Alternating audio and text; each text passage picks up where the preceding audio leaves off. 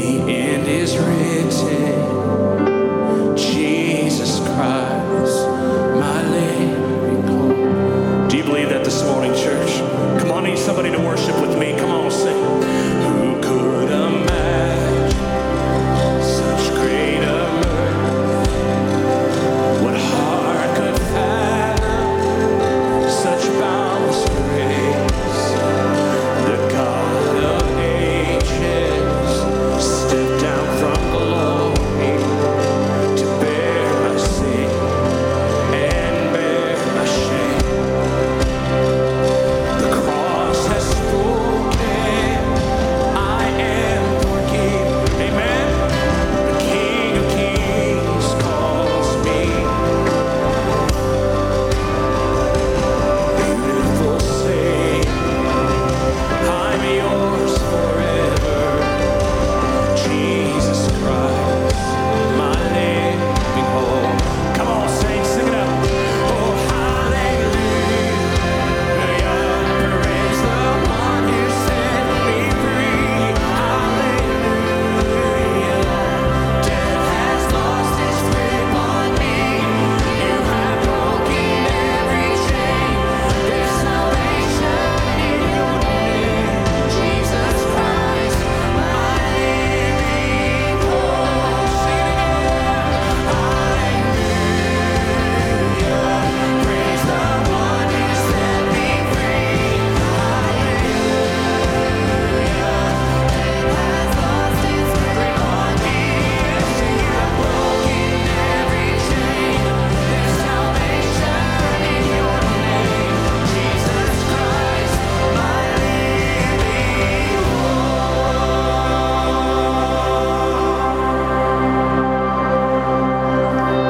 Came the morning that sealed the promise. Your buried body out of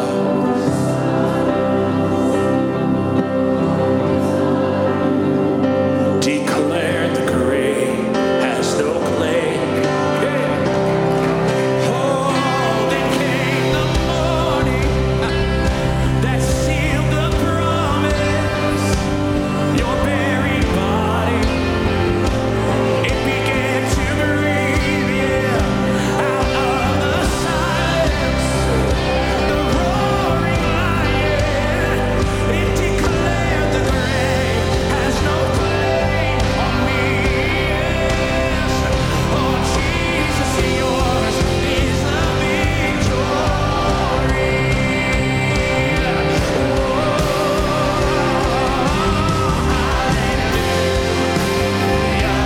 Praise the one who set me free. Death has lost its grip on me. You have broken every chain. There's salvation in your name. Jesus Christ, my living hope.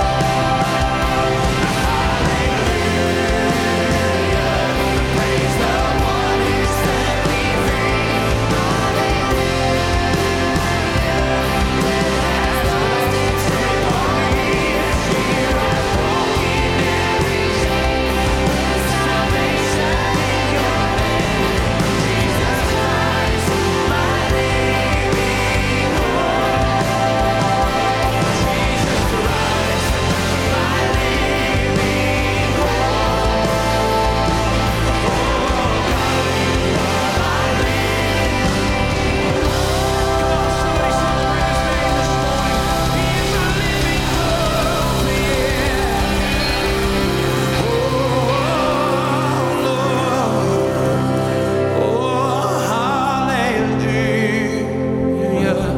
Praise the one who said, sing it, church. Hallelujah.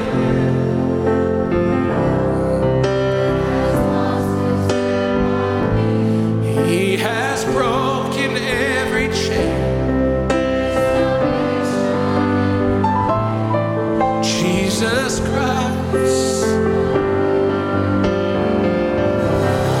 Yes, thank you.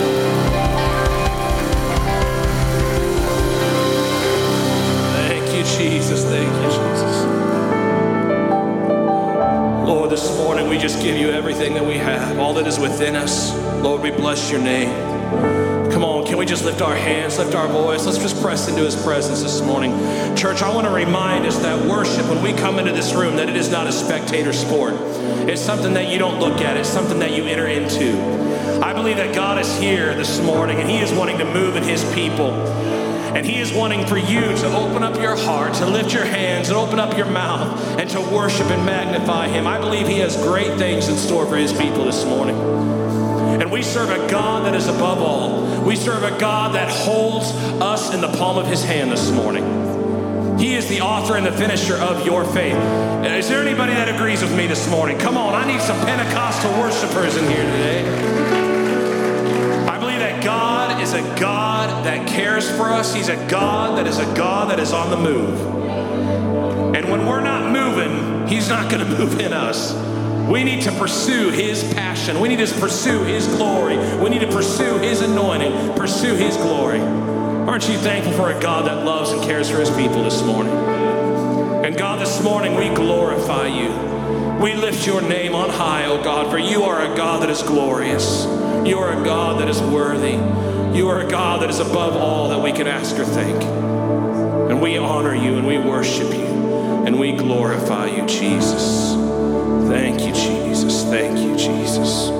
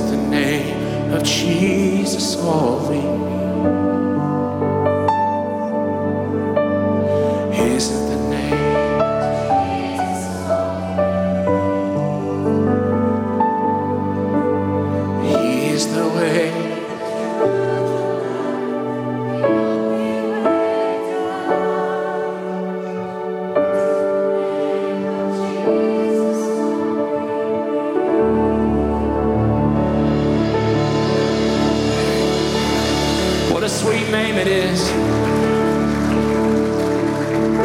Thank you, Jesus.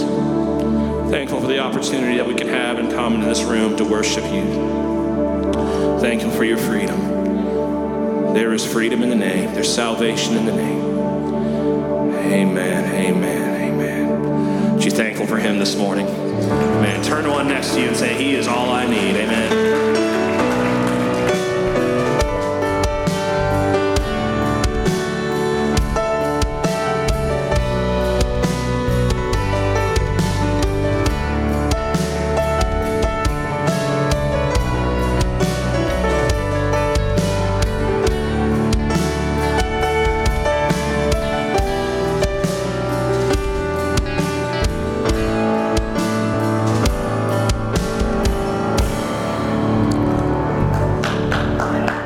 Good morning.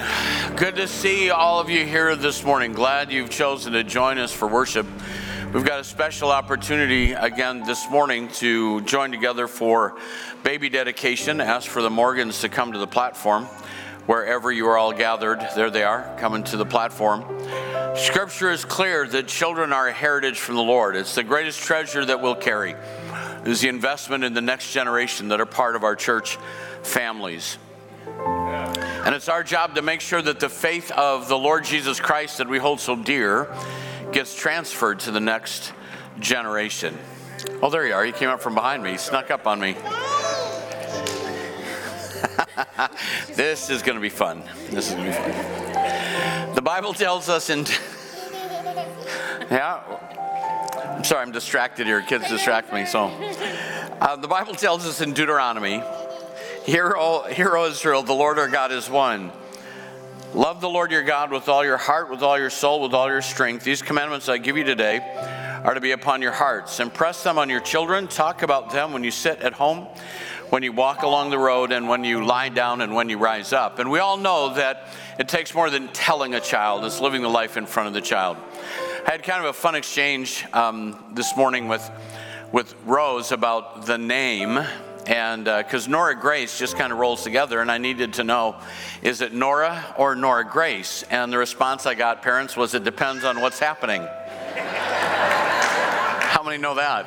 How many of you knew when it was your first name and middle name, it was mom and dad meant business? So Nora is a beautiful name that its roots are in several languages. In Greek and Hebrew, it means light. In Latin, it means honorable one.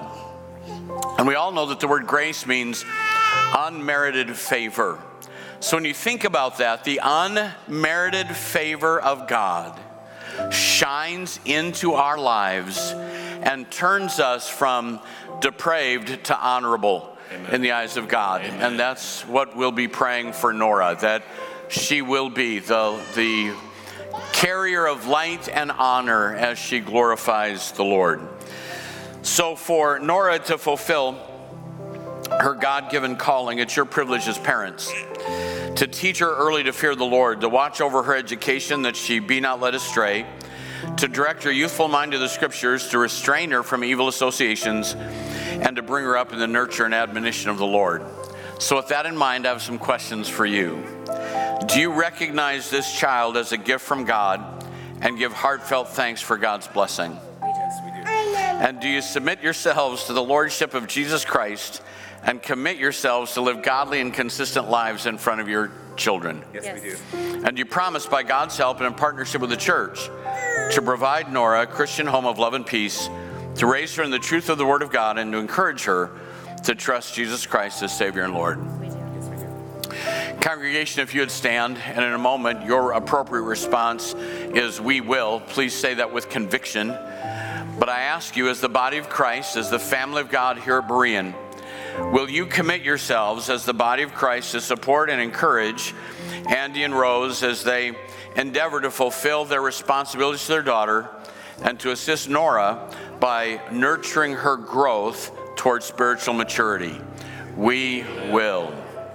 So then, inasmuch as you have promised before God in this congregation to dedicate your child to God and yourselves to the task of rearing her for God, I now charge you to give yourselves wholeheartedly to this sacred obligation with wisdom, patience, and devotion.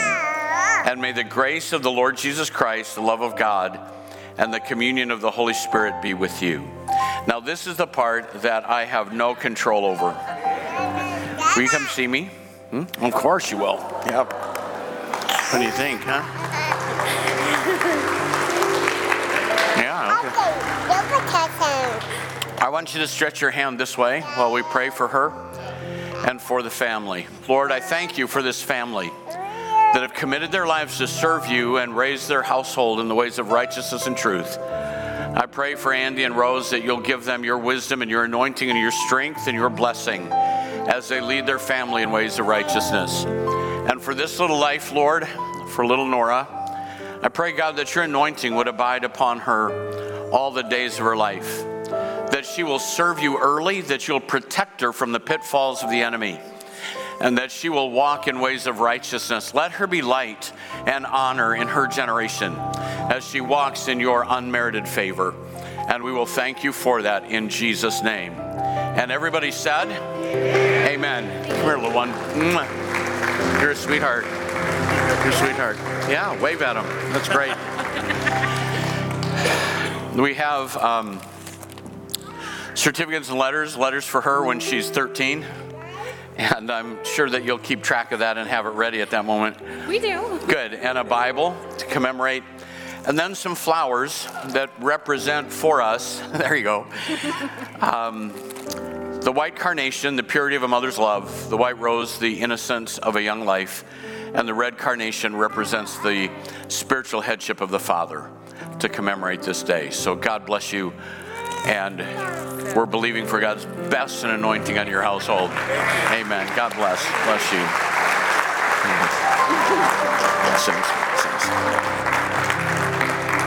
Amen. You can be seated. I'm exhausted. That was fun. Before we watch the video, I want to kind of set this up a little bit and talk to you for a minute. Is that all right? Thank you.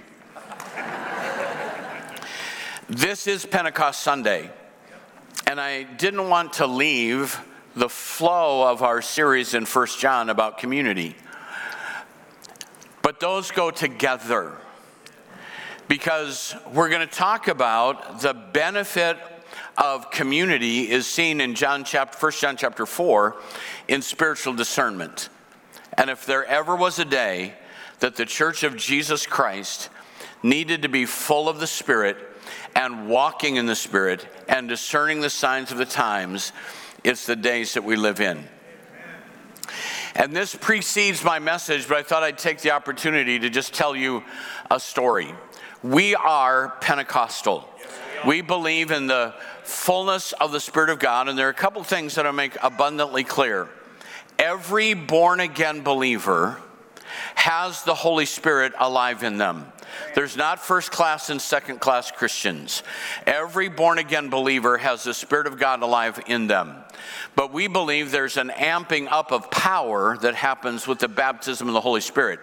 It doesn't make you more of a Christian. It amplifies your power to share your faith.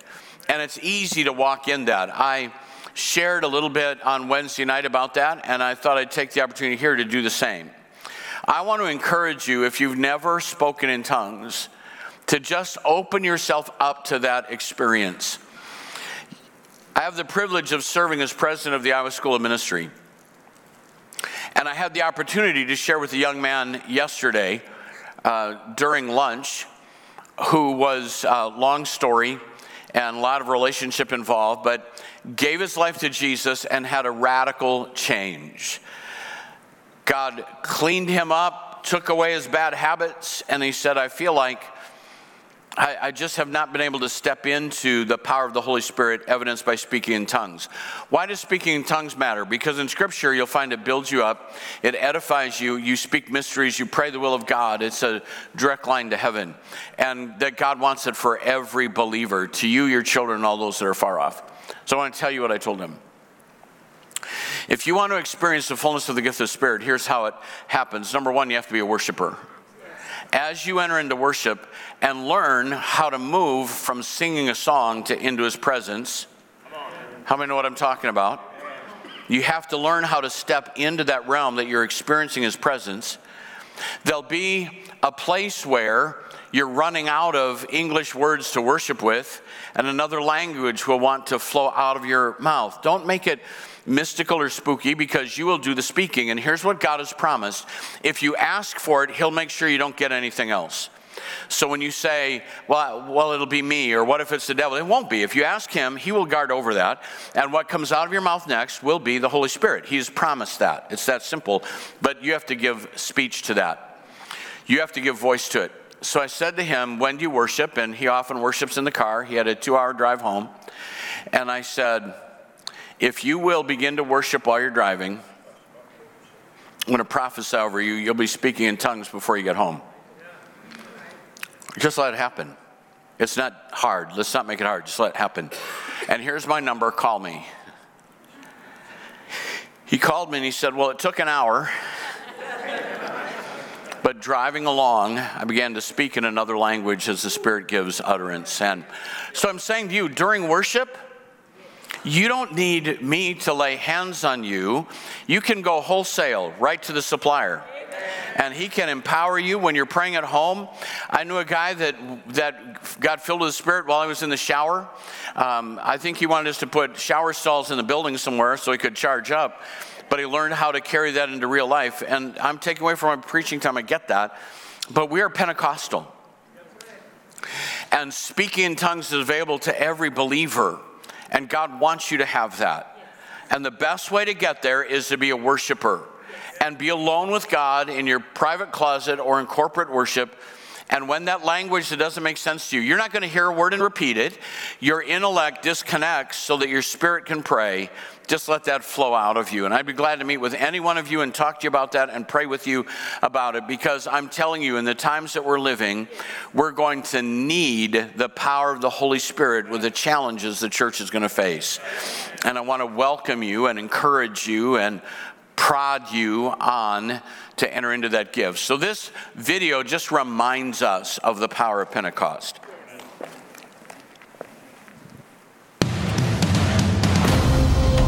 Now when the day of Pentecost had come, they were all with one accord in one place.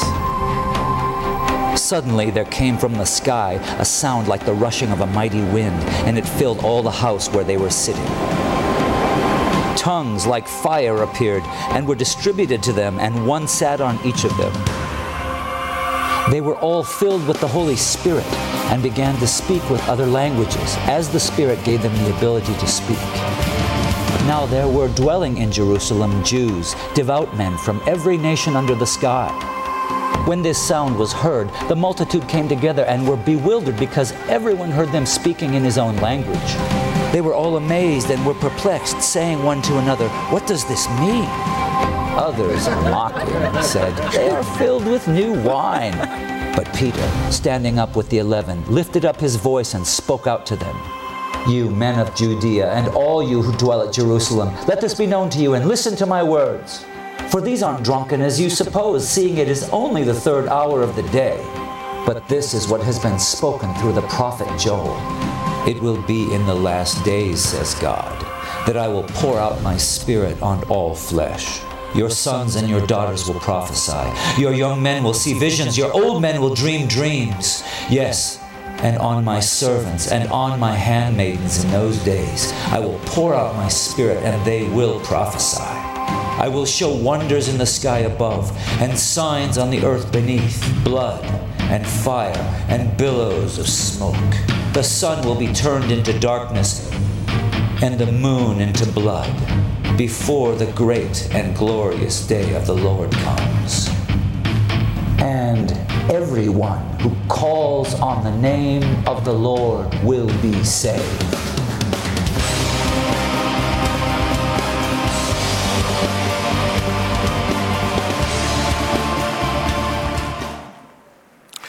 Don't ever mistake that the Pentecostal experience is so that we can have cool church.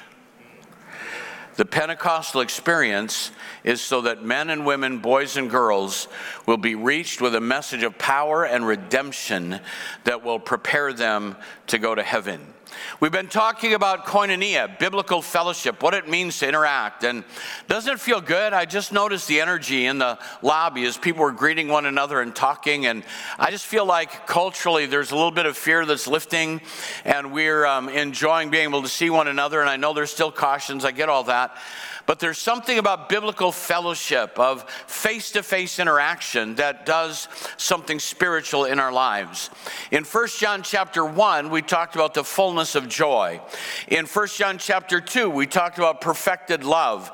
In 1 John chapter 3, we talked about a purified hope. That those all come out of and are integrated with koinonia. It's not an individual blessing as much as it is a corporate blessing. It happens when we're in community together. And the fourth benefit of koinonia, being together as a body, is spiritual discernment. You say, well, isn't that an individual issue? Certainly. God empowers and gives discernment of the Spirit to His believers, but I will tell you, it's a lot easier to deceive someone who stays isolated than to deceive someone who stays integrated. I'm going to say that again. It's a lot easier to deceive someone who remains isolated from the body than to deceive someone who's integrated in the body, because there's the strength of the fellowship. And we, by human nature, are not always aware of the facts and realities that are right in front of our face. How many know that's true?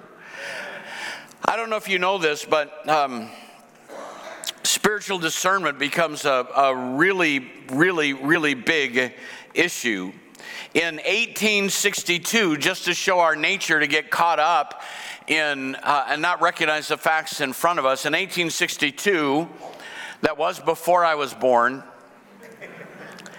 the U.S. Department of Agriculture began a program of distributing free seeds to the populace. That distribution program grew through the 1800s until it became controversial. So the giving of free seeds became controversial in that it was, I'm sorry, this just makes me laugh. It was an unconstitutional overreach of a too large government and an instrument of political corruption.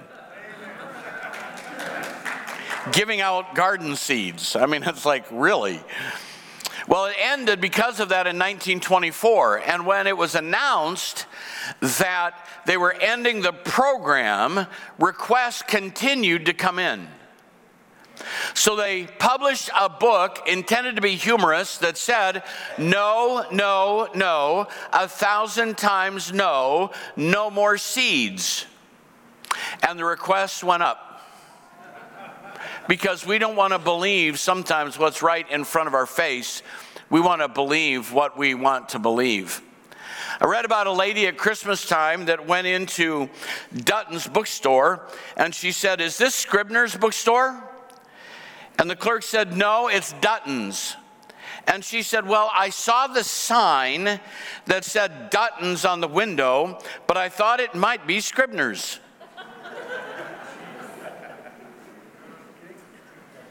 I saw the sign spiritually that it might be the devil, but I just thought it was God. We have a tendency to believe what we want to believe rather than to believe what is truth right in front of us. And we're warned about that in Scripture. In 1 Timothy chapter 4, the Spirit speaks expressly and says that in the latter times some will depart from the faith by devoting themselves to deceitful spirits and teachings of demons. In Colossians chapter 2, verse 8, see to it that no one takes you captive by philosophy and empty deceit, according to human tradition, according to the elemental spirits of this world, and not according to Christ.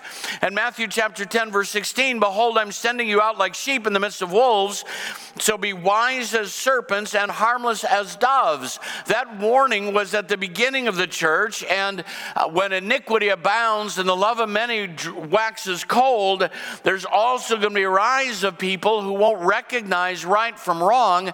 And we need men and women like the children of Issachar who had an understanding of the times and knew what the people of God ought to do. That's going to require spiritual discernment, and I'm convinced that that happens in the context of community. So let's look at chapter 4. And what does the Bible tell us about spiritual discernment in the context of community? There are 4 things that you need to know, and I want you to grab a hold of these. 4 things that you need to know to not be deceived in the world that we live in. Number 1, you need to know the Spirit of God. You need to know the Spirit of God. Our superintendent was addressing the students on Friday night at ISOM, and he was talking about Pentecost Sunday. And he said, you know, sometimes the Holy Spirit is the unknown member of the Trinity. We know God the Father and we know God the Son, but many Christian denominations today tend to ignore or diminish God the Holy Spirit. And we need to know God the Holy Spirit. We need to know His working. So in the first 3 verses, what does it tell us? It tells us to test the spirits. And in order to do that, you have to be willing to say that not every manifestation, so-called of the Spirit, is a manifestation of the Spirit. And believers are sometimes afraid that they're going to commit blasphemy against the Holy Spirit. Well, you're not going to blaspheme if you're doing what Scripture says, to test. The first time in my life that I had to experience that and had to sort that out, I was in high school, Assemblies of God Church, and it was a small church, and in those days, Sharon, you'll remember, it was whoever walked in and had a hymn book, do you want to lead singing tonight? And we had a little band. It was like a Salvation Army band. We had a drummer with a snare, and Carol played the flute, and I played the trumpet, and we had an accordion, and then the organ and the piano, and it was a blast. I loved it. It was fun. And I remember sitting there one Sunday night, and a lady stands up and begins to give what appears to be a message in tongues. Only there's anger with it. And she's looking directly at the pastor. And I'm feeling really, really uncomfortable. I'm 16 or 17. It's probably 16. I don't even know what's going on here. But I know something feels really dark. And as she begins to talk, he said, I told you to not do that here. I told you to be quiet. And I knew we'd had other utterance gifts. I knew he wasn't against that, and told her to be quiet and sit down. Finally, she did, and we just went on with the service. I went home, terrified, went to bed, and all I can describe to you, it was a bizarre moment for me. Out in the darkness, as I closed my eyes, I saw this woman's face about the size of a quarter. And then it would jump to the size of a baseball. And then it would jump to the size of a basketball. And I would sit up awake, cold sweat. I didn't know what to do with that.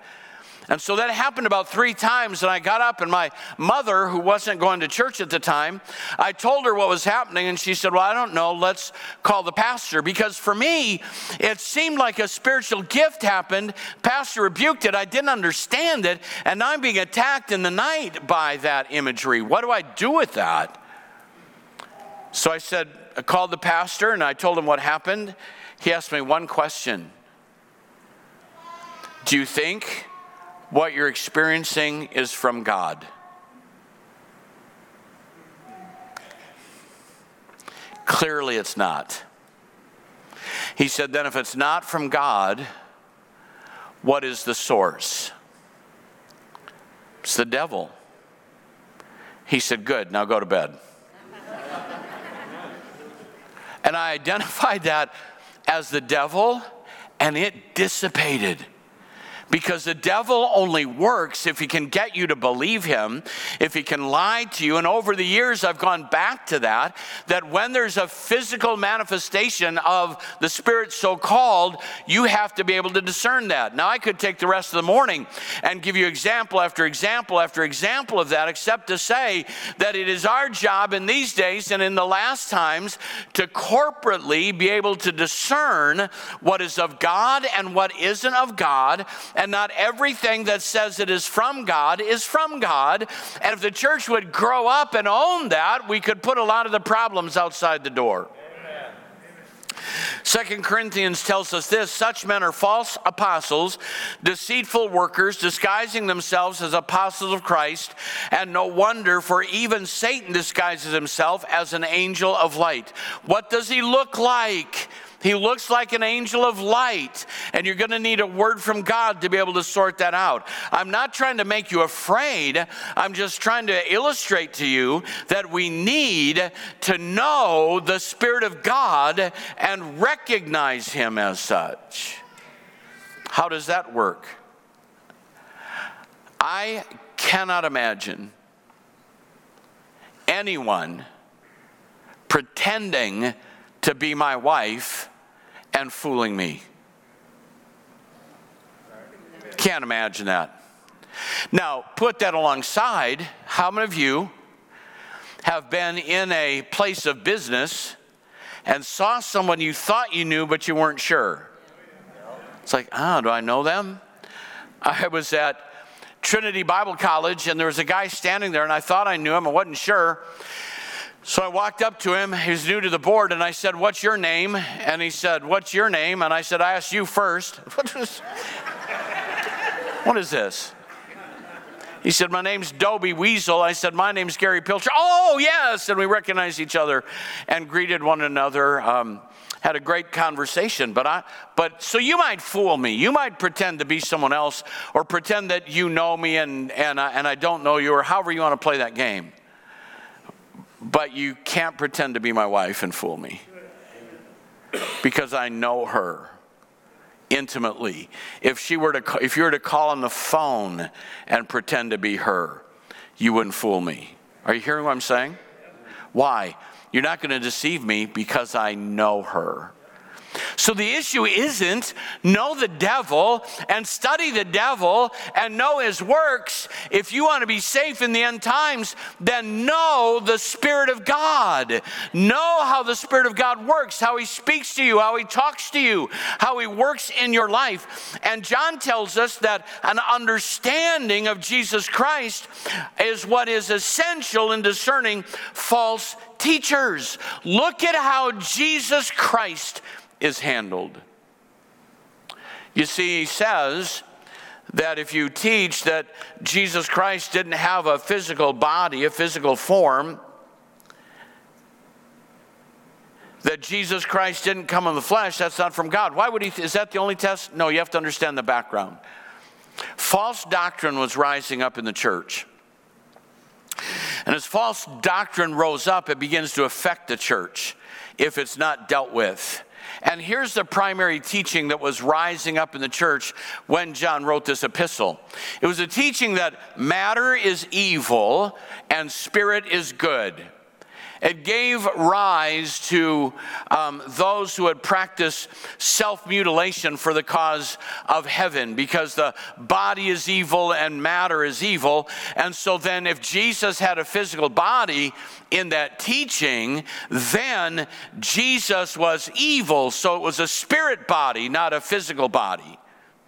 Is that hard to refute? Not if you're half-witted. Because when you go to Scripture, what did he say to Thomas? He said, "Touch the wound in my hand. Put your hand in my side." He had a physical body. How does that affect the church? His body was broken for us. His blood was shed for us. And if you don't believe he had a physical form, then by his stripes we are healed is a myth. It's not reality. And you see how with the right understanding of Christ, everything builds. With the wrong understanding of Christ, everything begins to disintegrate.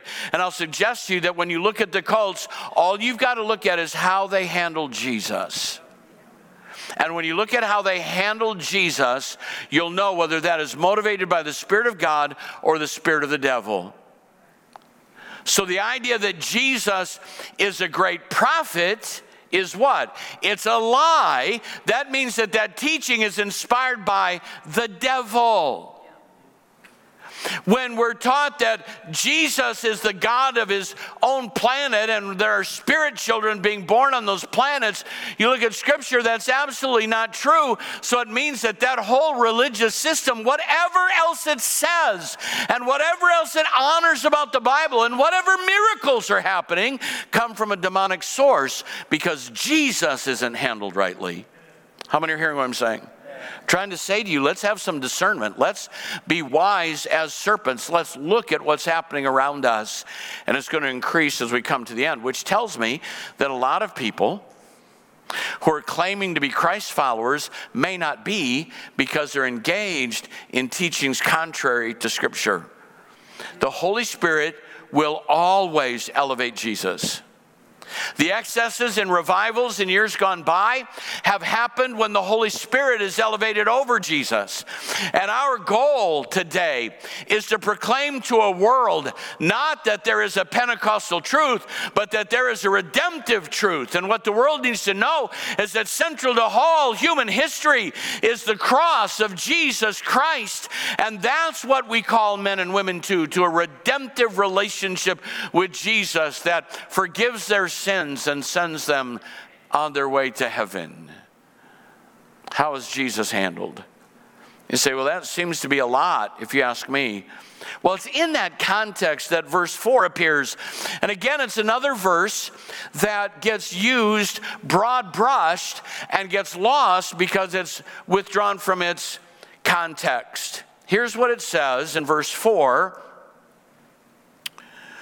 You, dear children, are from God and overcome them. Who? The false teachers, the false prophets, the liars, because the one who is in you is greater than he who is in the world. They're from the world. So the whole thrust is the koinonia test of discernment. Those who are in the body of Christ respond to the teaching of the apostles. They understand the authority structure of the body of Christ in Scripture and understand that the Spirit of God alive in us is greater than the spirit of the devil out in the world. So we need to know. Are you hearing what I'm saying? We need to know the Spirit of God. We need to know him. That's why during worship, what can you do? You can get to know the Spirit of God. When you're out driving in this world system, you can get to know the Spirit of God when he prompts you and speaks to you. We need to learn who the Spirit of God is and how he moves through the body of Christ. Number 2, you need to know the love of God. Verses 7 to 12, you need to know the love of God. Verses 7 and 8 tell us, right back to this command to love one another, everyone who loves has been born of God and knows God. Ouch. I'm going to say ouch ahead of time because I know what's coming.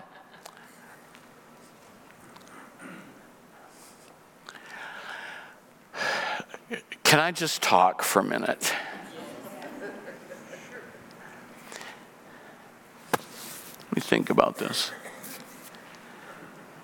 If you're mad at everybody in your world, and you're critical of everyone in your world, and everyone in your world is doing wrong, I don't care what prayer you prayed, you're not of God. Because God in you causes you to love people. How many of you have had the experience that you've been able to love somebody that wasn't lovable after you'd spent time in the Spirit of God? Changes us. Do you love people? Do you care about people? Because those who love know God. So what do we need to know? We need to know the love of God. So let me press that just a little bit further. What does that say about us when, well, God doesn't love me. I don't think he watches out for me. I don't think God's caring for me. You need to back up. You need to know the love of God that is ever present, that isn't affected by your circumstance, that is always reaching to you, and that's manifest in community. It's a lot easier some days for me to love God in my private closet of prayer than it is in the public place of worship. We don't know what you're talking about. We just love everybody. God's model is loving. How did God show his love for us? When we were yet sinners. Now be honest, how many of you know? Don't point. But how many of you know someone who's a real pain in your life? The rest of you are lying. How many of you know someone? Yeah, but they're sitting right next to me. No, I'm not asking that. I can't raise my hand. Jesus, the model of love isn't loving people who bring you gifts on your birthday. It's loving people who stomped on your birthday gift. When we were yet sinners, Christ died for us. And how do you experience that? Because loving God and knowing the love of God isn't worked out privately, it's worked out in community.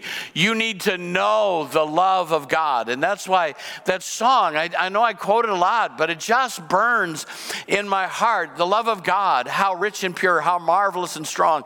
It's a wonderful, wonderful idea that God loves us. And you say, well, let's know the hatred of the world. No, we need to know the love of God. You need to know the Spirit of God, but you need to also know the love of God. That knowing the love of God does not exist in isolation. Knowing the love of God exists in biblical community.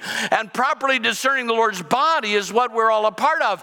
And when we're loving one another and interacting with one another in the love of God, you know that anything that violates that isn't from God. Hello? Now, there needs to be discipline and those kinds of things. I get that. But do you love people? Do you love people? Well, this isn't going as well as I thought. Do you love people? Because if you don't, well, I love God. Not if you don't love people. How many are hearing me right now? That it's proven in community and what you bring to the community. I love the sign I saw in a place of business that everybody brings joy to this place. Some by coming in, others by going out. Which one are you? Are you one that brings joy when you come in or relief when you go out? Because love is built and understood in community, and that's manifested in our interactions with one another. Koinonia test of love is in community. You need to know the Spirit of God. You need to know the love of God. And then verses 13 to 16, in addition to knowing the love of God, and knowing the Spirit of God, he amplifies that in verses 13 to 16. You need to know the presence of God. You need to know the presence of God. That is something that we need to grow in and develop. Look at verse 13 of chapter 4. This is how we know that we live in him and he in us. He has given us his Spirit. Now, what I said earlier, I mean. Every born-again believer has the Spirit of God alive on the inside of them. The baptism of the Holy Spirit is an amping up of power, not a strengthening of your spiritual relationship. That comes at salvation. And so we need to understand what the presence of God feels like. He needs to go with us and walk with us. Does anybody know what it feels like when you've stepped the wrong way and you just kind of feel God's presence lift a little bit to let you know that that's not the direction you should go, that's not the thing you should have said, that's not the way you should have behaved? We need to learn it not only in the worship service, because granted, Why do we create the environment? Let me talk about that. Why do we create the environment we create? People will ask me, why do we turn down the lights? Why do we do this? Because we want worship to be experiential, and we don't want you to focus on people around you, but focus on Him.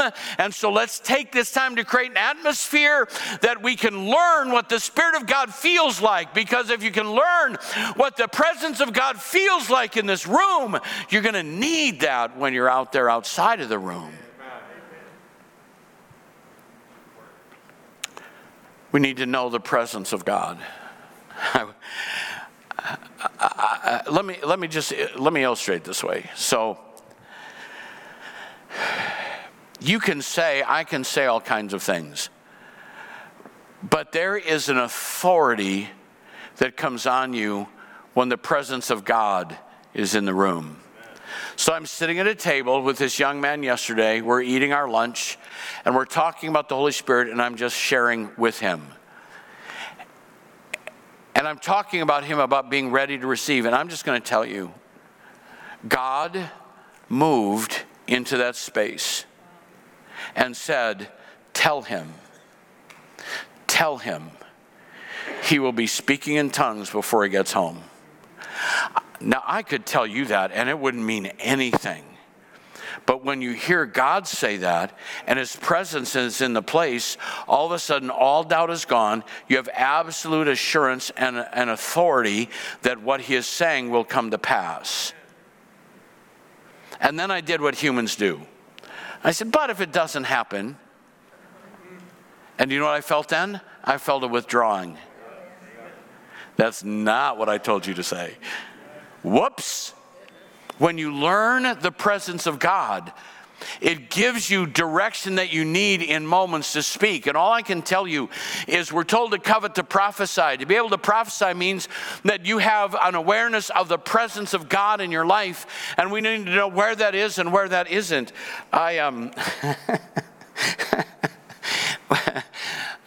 We were in a meeting once, and I'm gonna change the details to protect the guilty.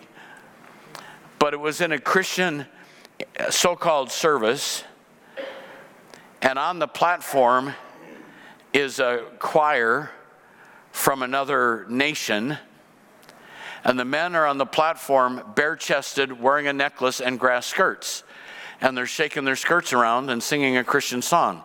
And my little girl, who was 3 at the time, looked at me and said, "Daddy, is this evil?" Because she was feeling something that wasn't right. Would to God we had the sensitivity of a child when it comes to the presence of God. Are you hearing what I'm saying? Learn to know the presence. Learn to respond to the presence.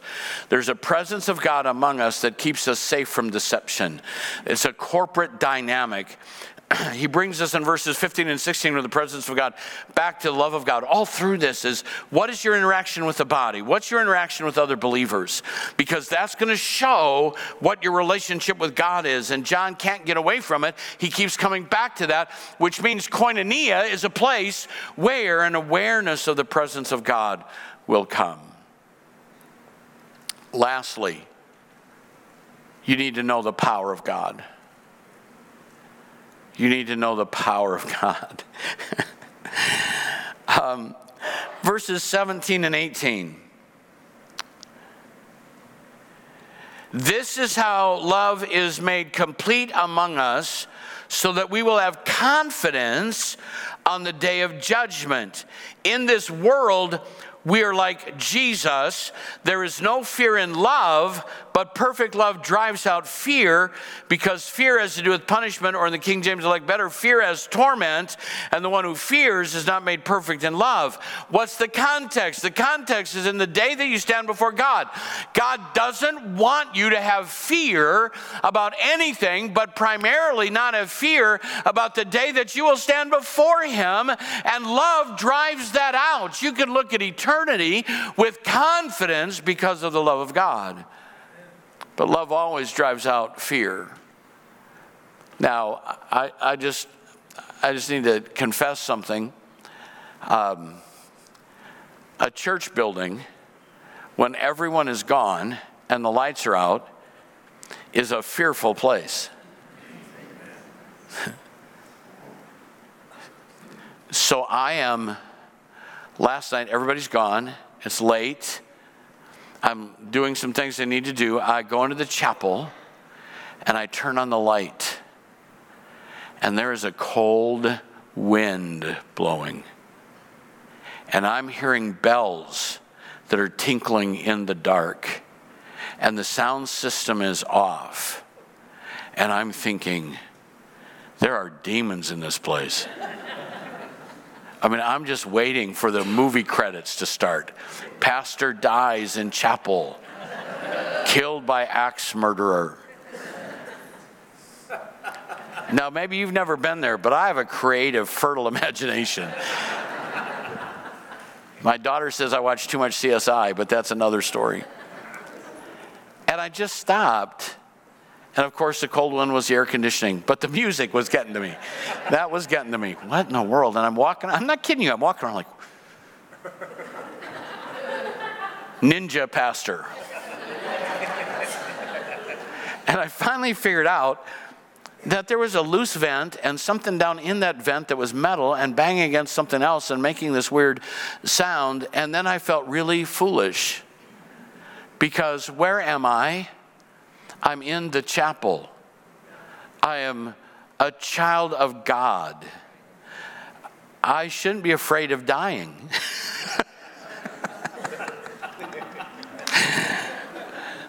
Or of what might be happening around me, because perfect love, think about that. When you walk in perfect love, it means he's always with you. Wherever you are, he's with you. And perfect love drives out fear. And how does that get worked together? Because love, perfect love, is developed in community.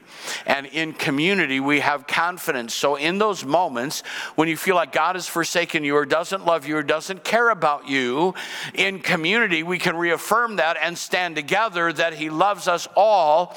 And in verse 19, we're told that the greatest part of that is that he loved us first. So love isn't based on your reaction to him. God is always previous. It's called prevenient grace. He went to you first. He loved you first. What would make you think that he would quit loving you now? We need to know the love of we need to know in the love of God that out of that comes the power of God that drives out fear. God's power to cast out fear with the power of love is experienced in community. So spiritual discernment is a fruit of biblical community. And here's what I just want to drive this home to us. In the last days, we're going to need to be able to discern what is of God and what isn't of God. And how are we going to do that? We're going to do it this way. We need to know the Spirit of God. We need to know the love of God. We need to know the presence of God, and we need to know the power of God. And all of that is experienced in biblical community. We need one another. There's safety from deception when you stay connected to the body of Christ.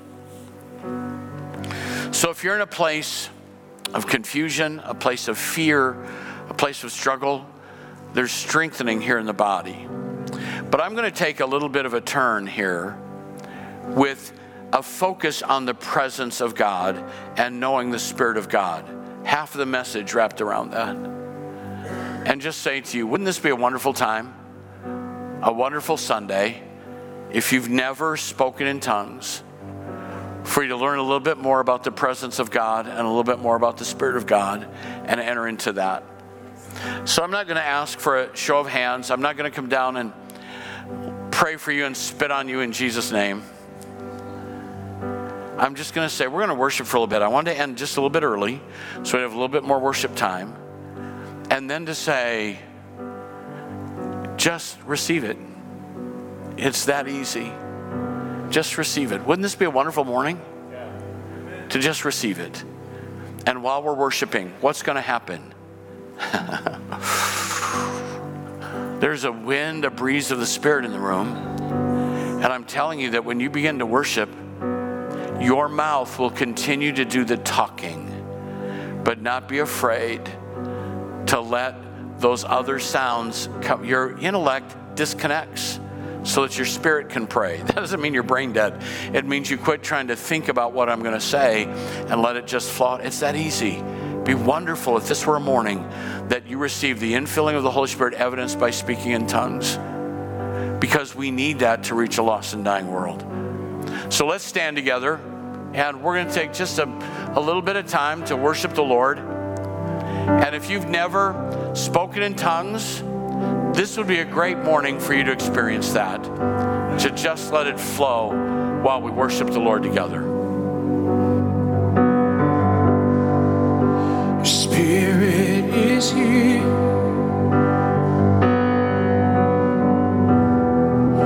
Your Spirit is near,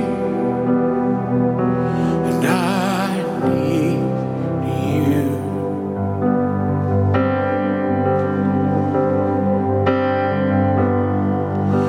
Your love and grace above was lost, but now I'm found. I need you.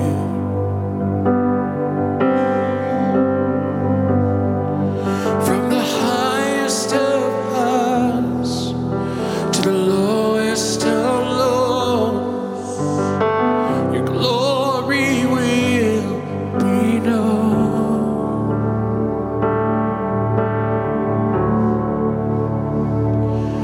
And I worship you, my King. You're the one who makes my heart to sing. You are all I need. You are all I need. You brought me out of death indeed to life. Your name forever will be glorified. You are all I need. You are all I need. Oh, you're all I need, Jesus. You're more than enough, oh God. Oh, your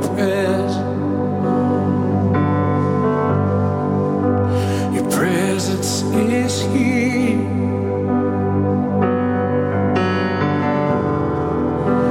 Your Spirit is near, Jesus, and I need you.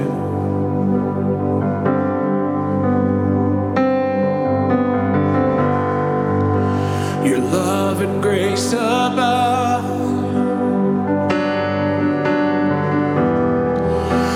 I was lost, but now I'm found. I need you.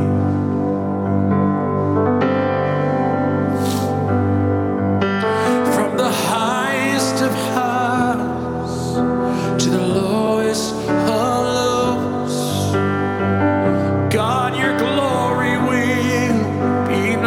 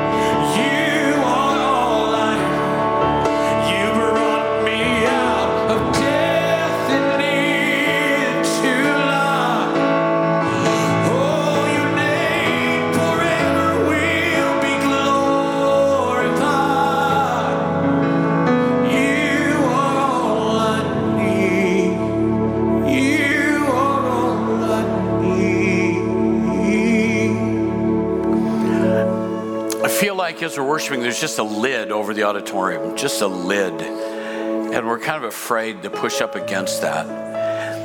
And that tells me that God wants to do something in the room, and I don't want to get in the way of that. But what I do want us to do is while Pastor Nathan plays, I want every Spirit-filled believer to just lift your hands, and you don't have to shout out or be wild. Just begin to pray in the Spirit. And let's just cultivate an atmosphere of the Spirit. And if you've not spoken in tongues for a long time, this is a great time for you to get refreshed. If you never have, this will be a time for you to receive. Just right now, would you lift your hands and just begin to pray in the Spirit? That God would have His way, that He'll do what He wants to do. Just begin to pray in tongues, pray in the Spirit. Magnify the Lord. Use your own language, whatever you need to do to magnify Jesus. He's in the house. He's here, ready to work. He's wanting to touch somebody's life. Receive that right now. He's all over you right now. Just give voice to that. Let that flow out of you right now. Brand new language on somebody right now. I can feel it on somebody right now. Just give voice to that, to the Spirit of God in a new language flowing out of you. Thank you, Lord Jesus. Thank you, Lord Jesus. Thank you, Lord Jesus. Thank you, Lord Jesus. Thank you, Lord Jesus.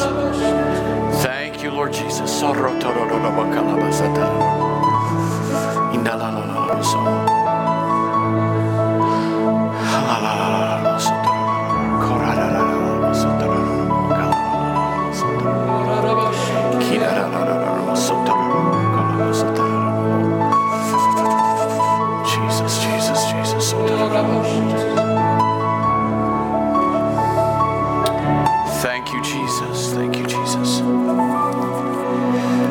Lord Jesus, it is our heart's desire to be people of the Spirit.